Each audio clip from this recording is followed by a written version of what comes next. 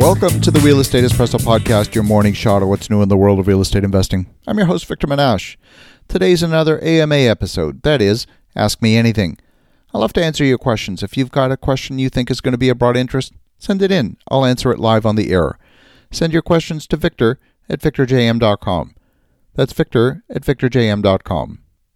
On today's show, Lee from Michigan writes, "Hello, I really enjoy your podcast. I met you briefly at the Real Estate Guys Syndication conference in September of 2018. Here's my question.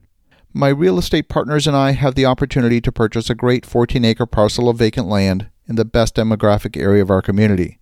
The land borders a freeway on the south, a highly traveled secondary road on the east, and single-family subdivisions to the north and west. There are existing roads that dead end into the land from the north and west, and the city would like us to develop the land and connect these two roads, which would be a great benefit to the community in the sense of community services such as school buses and garbage trucks could navigate within the community more efficiently. To make this project economically feasible, I would have to develop some multifamily properties.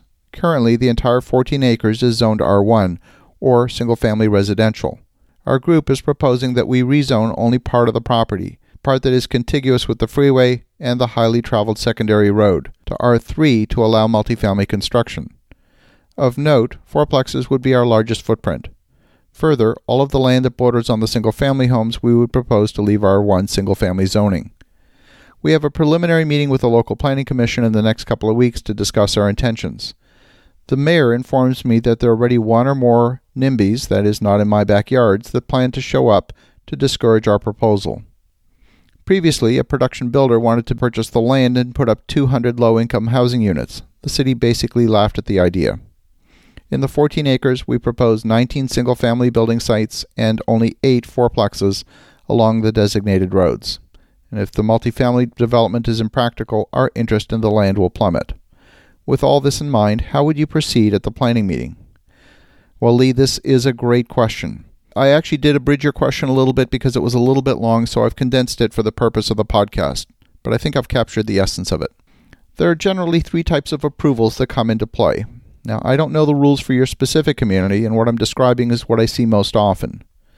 The first is a minor application. In the case of a minor application, you don't require community input. The second is a major application, and in this case, residents within a radius of the property, usually about 500 feet, are given the opportunity to comment on the application. It's a very public process. And then the third involves a change in the zoning. The first thing I would do is I would get my hands on the minutes of the Planning Commission or City Council meeting minutes. In almost all communities, these are a matter of public record. In some towns, you can listen to audio recordings of the meetings, or in some cases, watch a video recording of the meeting. Now, it sounds to me like the previous proposal for 200 homes was rejected, probably because the developer was pushing the density to the absolute limit, and it would not be in keeping with the surrounding area. I don't know this for a fact, I'm just guessing. But in your case, you're talking about 19 single-family homes and 32 units of multifamily. That's pretty low density for 14 acres. General rule of thumb is you can get about 8 single-family homes per acre, and perhaps 12 units per acre if you're building townhouses, and of course apartments can be much higher density. If you're building 19 homes on half-acre parcels, that would consume 9.5 acres. And those are very generous properties. That would leave 4.5 acres for a higher density product. I would actually advise against building fourplexes for a couple of reasons. Number one, 32 units is still a small multifamily project. It's not large enough to hire a full-time property manager. The minimum to make a single property manager economically viable is about 75 units. Number two, attached housing is less desirable, and the demising walls in a fourplex are usually not made of concrete. You can attract a lower quality of tenant and at a lower price point than if you went with, say, townhouses. The cost to build a 1,200 square foot townhouse versus an apartment is virtually the same, and you may discover that the townhouse solution is the most cost effective and gets you the highest rent. Since all the homes are co-located in the same site, they're no more or less difficult to manage than if they were apartments, townhouses, or single-family homes. The management costs are going to be pretty much the same. You will get people in any community who will oppose development. That's life, and I would not be afraid of that. But before going into a public meeting, you'll want to make sure that you're really well informed of each of the Planning Commission members' feelings are on the question of density and height. They don't have that much to say about the interiors. And there may be consultants in your community, such as maybe an urban planner or perhaps an architect, who knows everybody in the planning department and the planning commission.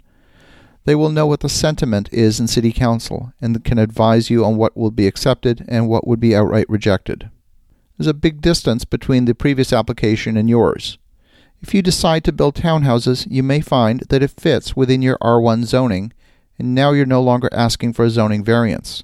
And when you're building something that complies with the zoning, the opposition doesn't have a legitimate argument against your development. So don't fear the opposition.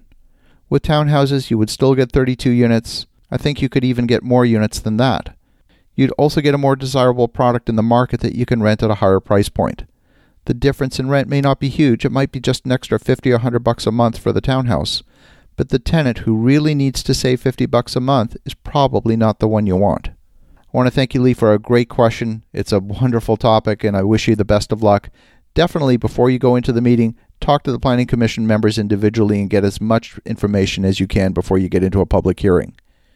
As you think about that, have an awesome rest of your day. Go make some great things happen. I'll talk to you again tomorrow.